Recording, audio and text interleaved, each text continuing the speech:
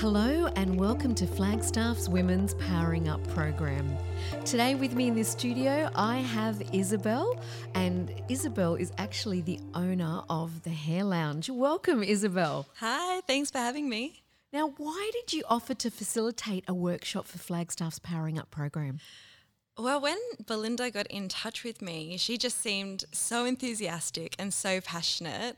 And I think when you're talking to someone like that, they really get you on their team. And I thought, yeah, this sounds amazing. I was really excited to be part of something that was going to create some really positive change. I love it when someone's energy inspires you to jump on the bandwagon, which is fabulous. And explain in detail what your workshop was about. And I gather it would have something to do with hair.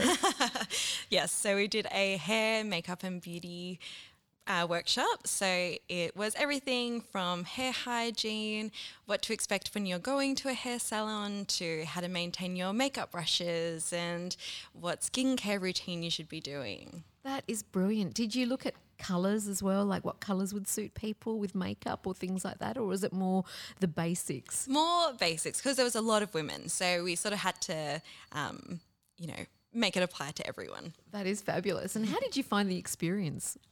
It was so much fun. I started off a little bit nervous because you don't really know what to expect. And I thought, have I prepared enough? But we just really went with the flow, and everyone was just there to have a really good time. And yeah, it was really fun. Now, did you actually witness anything while conducting this workshop, like hear any stories or any general comments, from the participants? Yeah, well, these women are so willing to share and build connections. So there was lots of conversation, lots of back and forth. At one stage we had a braiding train.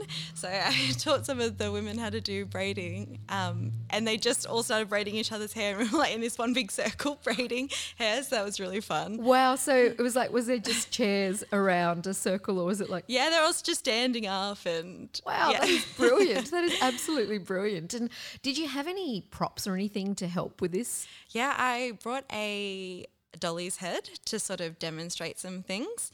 And then we had gift bags for everyone as well. So everyone got some shampoo and conditioner, a styling product, a brush. So everyone went home with something fun. Oh, that sounds absolutely fabulous. And for you personally, what did you get out of this, working with women with disability? Yeah, I think the best thing for me was it's always a really good reminder when you are hanging out with people that live with a disability how much we actually have in common. I think sometimes we can forget because it can feel like we live in very separate worlds. So it can be a little bit nerve-wracking, I don't want to say the wrong thing or accidentally insult anyone. But then when you're there and you're with these beautiful women and you just think, yeah, we talked about our nephews and our nieces and our jobs and all the things that we have in common, like any other person that you would talk to and meet for the first time, you build on those things. I think that is a fantastic, experience to encounter, and I think being a part of this project is fabulous. Would you do something like this again? Oh, I would love to. Absolutely.